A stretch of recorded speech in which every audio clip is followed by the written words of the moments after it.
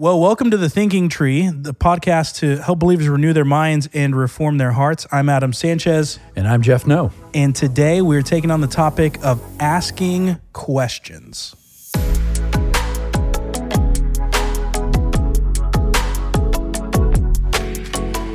All right, so Jeff, today we're taking on the topic of asking questions. We want to unpack that. We're going to ask a lot of questions about asking questions, right. Which is going to be great. Great. And so here's the main question for today. Why should Christians ask questions? That's what we want to unpack. That's a question for me. That's a question. You don't have to unpack the whole thing all at once, but we're going to be unpacking that bit by bit as we go through today's episode. So we want to discuss that. As you think about the importance of asking questions, maybe share with our audience what you've seen in ministry, maybe particularly.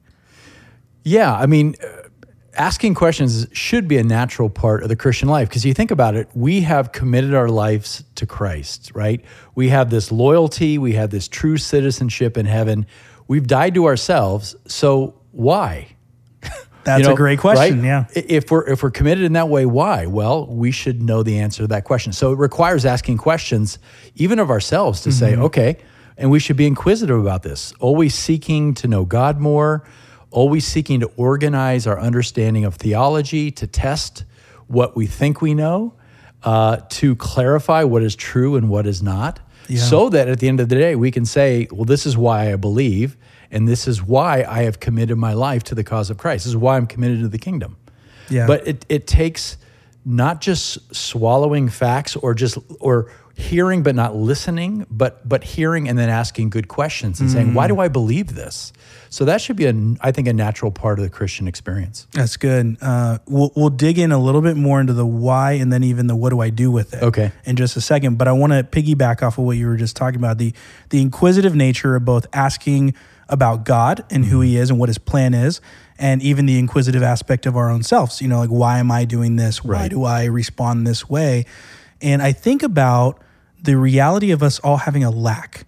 Like, that's, to me, as I think about the importance of asking questions, somebody who doesn't ask questions assumes they have the answer. So somebody who asks a question already has the posture and the position of saying, I don't have everything. I need to know. Yeah. So now I think about the humility that a Christian should have to say, I don't know everything about God. Right. I mean, like, I don't. You've studied more than I have, and you say almost every Sunday, at least if not every Sunday, at least once a month, I have so many questions. Like, that's one of the literal quotes that you have all the time. I have so many questions. Right. Because you have this thirst for knowing more about God, knowing more about what we are to do, and even knowing more about history and what God has done. Yeah. That inquisitive nature, that humble posture, that is what we should all have as we both try to understand God and try to understand who we are, who we ought to be, and even why we do the things that we do. But it takes that posture of humility. So as I think about it, that's kind of my own 2 cents about the posture of those, that inquisitive nature. It's taking the position of saying, I don't have all the facts. I don't know everything, so I need to ask questions. And if we do that, that puts us in a really good position to then get to that next step of what you're talking about of, okay, now why do I believe it? Why is this, is this true, like absolute truth, or is this an application of truth?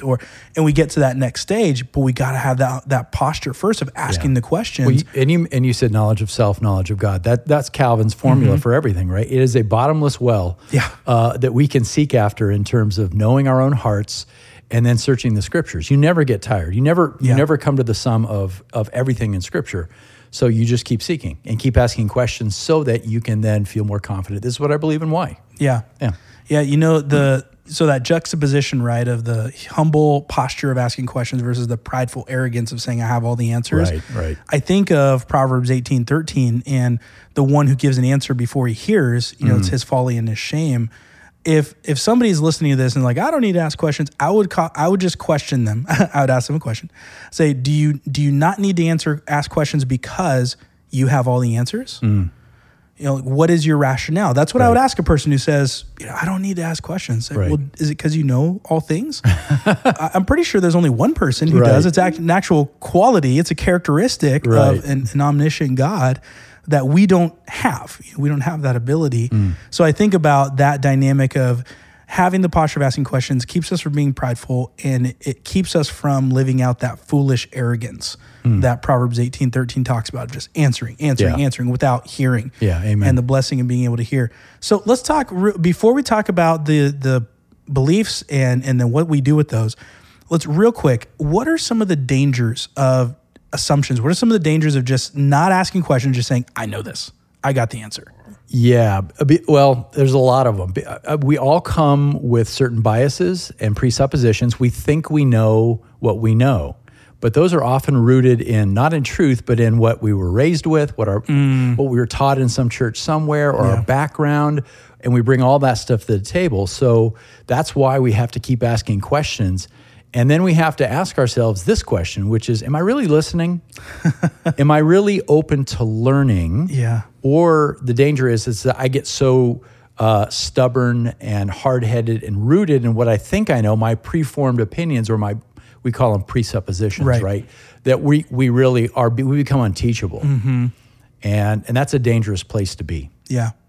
I don't know if I have much to add about that, other than just say amen. Yeah. Yes, it's a terrible place to be unteachable, to have those rash responses, the foolish, just the foolhardiness of saying, I know best, without careful consideration.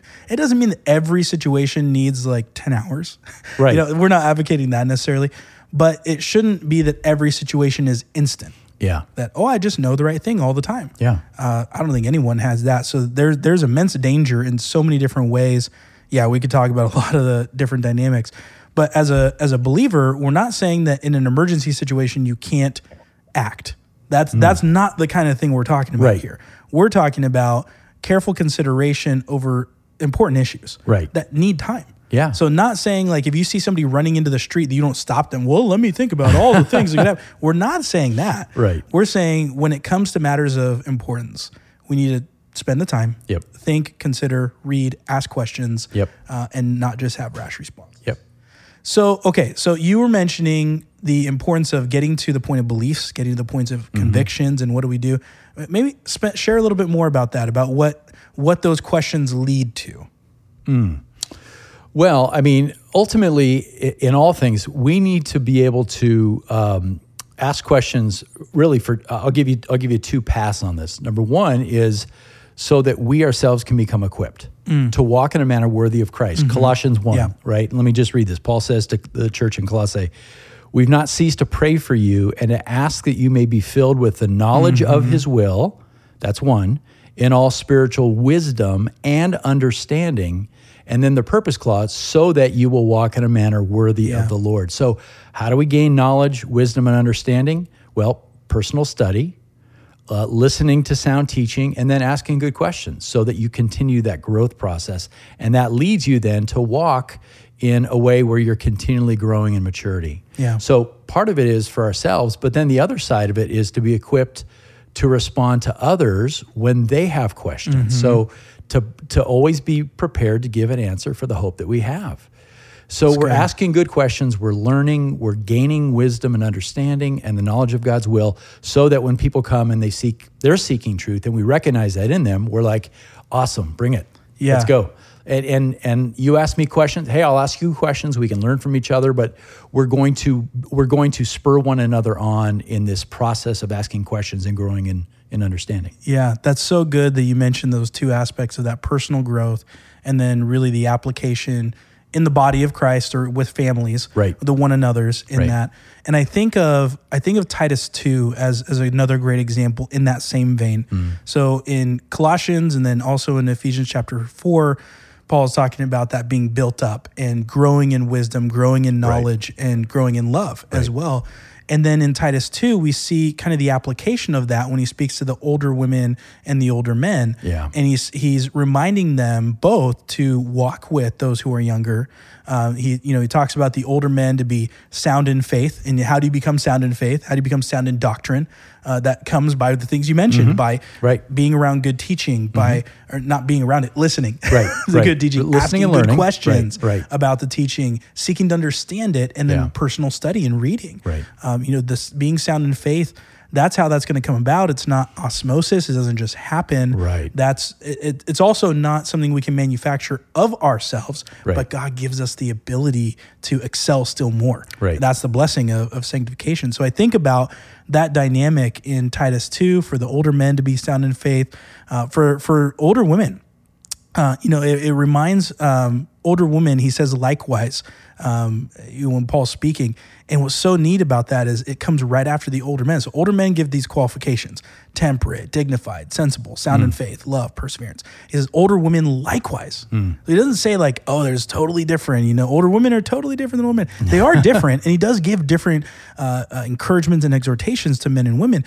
But he speaks to the older women in a, hey, do this and. And we see even like Peter does that too when he's talking to men and women in his first epistle, where they use that terminology likewise and similarly to express this unity of Christian thought. Yeah. So it's not just, only men do these things. There are unique things that are only for men and only for women. We better handled maybe on your Unshakable series. But for the sake of tonight, I think that's a great passage. If we have somebody listening who's like, what does that look like? As Jeff is talking about, growing in wisdom and knowledge and being able to study, what does that look like applied in the church? Yeah. I would say, hey, go to Titus 2, read through and see the call for the older men, the call for the older women, the call for the younger women, the call for the younger men, and look at how they are to be pursuing. You'll see doctrine all over the place in Titus 2, and that is leading them to good works. Yep. And so those good works then that Paul's talking about,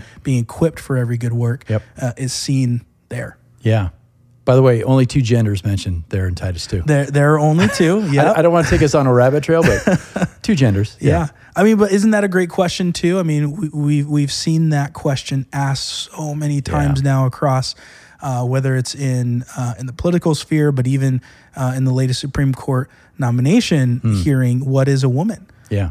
Now, that's a question that on the one hand, we can be really just incredulous about that question, and understandably so. But it's another one where if we can answer that well as Christians, and we should be able to answer that well, then that will put to silence the accusers, essentially. And they'll have nothing left to say. They may sneer, they may scoff. Right. But you should have an answer. But there should be an answer that the Christian has. Correct. So asking good questions and not just being offended at the question. Maybe that's a little side trail I'd love to take here. Yeah. Is sometimes people get really upset, like, how dare you would ask me that? Right. Or how dare you would take the conversation here? Right. I think, well, there is that component of questions could be rude. Questions could be uncaring and unloving. Sure. But we should also be open to entertaining good questions. Yeah. And even if we have to say, I don't know about that one. Let me think about that. Yeah. Give me some time. Let me come back to you. If we have to rush to an answer, we're probably not even equipped to answer that question. If we're just trying to fill the space, like, I just got to have something to say. Right. Like, I sit down with guys in discipleship and they'll ask some really thoughtful questions. Yeah. And there are many times where I'll say, you know what? I'm going to come back to you on that one. I want more time to think and give you a good answer. And I want time to go back to the text. I want time to go back to God's word and say, let me give you a good, helpful answer, not just off the cuff. If I have one answer, I'll give it. If I don't, I gotta take time. I gotta study. I would say even if somebody asks you a question that's foolish, even rude, that's a great opportunity. Don't get emotional and shoot things down. If somebody's asking you a question where you now have a chance to explain something biblically, like even to explain why the question itself is foolish, and to point them back to Scripture and say, let me share with you what I think is truth about this. Yeah, don't get offended. Yeah, answer questions. What if instead of getting offended, you ask questions about the person who's asking the question? Always. Right? That's one of the first things every time I talk to somebody about how to share your faith, more questions, less answers. Because sometimes we get worked up and we're so excited to give answers. Yeah. Because we practice our apologetics. And it's better to just ask clarifying questions and let the truth come out slowly, and then you can direct the conversation. Amen. That's so good. Any other things you want to add here about questions before we try to wrap this up and connect it to why we're doing this episode? No, just that be inquisitive. Don't float through life watching TikTok and scrolling through Instagram. And not that that's, I'm not saying that that's necessarily evil, but it can be a waste of time. Yeah. Spend the time seeking, searching, asking questions for things that matter. That will take you far in life, and it will take you far in your walk with the Lord to lay aside more of the nonsense and pick up more of what really is going to matter for eternity. Mm-hmm. That's really good. Earlier you were emphasizing, as we were talking about not getting offended, and just not having that be the gut reaction. Right. And I think about, just as we're wrapping up here, I think about the importance of not rushing to judgment. Mm-hmm. And that really is the posture of asking questions, is not rushing to judgment and saying, oh, well, then that means you're this person, or that means you believe this, or that means we can't share fellowship, or that means you're just wasting my time. And I shouldn't, throw pearls before swine. Right. We make those rash judgments in our heart. And that probably would be the first caution that I would give somebody is just don't make the rash judgment. Start with the questions, so that you can give a good answer or ask more questions. Right. A question leads to another question. Right. Proverbs 20, this is a verse, Proverbs 20 verse 5 is a verse we use often in counseling, that the man of understanding draws out the deep waters of the heart. That a man of understanding doesn't do that because he understands the heart. He does it in the drawing process. Right. He does it by asking questions. He does it by inquiring. He does it by considering. He does it by not by making declarations about a person, but by allowing the person's own heart to speak about what is going on inside. And earlier you were mentioning we got to ask questions of our own selves. Yep. Sometimes we need help to do that. Sometimes we need another brother or sister to walk alongside us to ask our own questions, and we're still the ones answering for ourselves. It's not somebody else answering for us. But that is what faithful brothers and sisters do with one another. We're asking questions, we're drawing out our own hearts, but more importantly, we're trying to understand who God is, what He has done in Christ, and what that means for us today. And those are wonderful things. So all in all, the purpose of this episode, and really this preliminary episode, the episode before the episodes, I don't know what we call it, pre-episode or the non-episode, the prequel to the season or something. But the whole purpose is emphasizing this component of asking questions. We want the Thinking Tree to be known as a podcast that asks questions. Yeah. We're asking questions. We're discussing the answers. We're not saying these are the end all, thoughts on the topic, but we're fleshing them out a little bit, giving some good consideration, giving some experience, giving some biblical encouragements, trying to draw those things together to apply it, and asking questions along the way. And so this season, you're going to hear a lot of questions. Maybe it's like, how do you decide not to support a business? What does it look like to live with the end or death in mind? How can I grow in responding to God with my whole self, including my emotions? Wow. I mean, we should talk about that. Those questions sound pretty decent, right? Yeah. And I would say to the listeners out there too, if you have questions that you're thinking, man, I really would love to have this discussed on the Thinking Tree, please send those in. You can send that to my email. You can text me. If you don't know what that is, then you probably need to make a comment underneath the underneath the episode. You can try that out.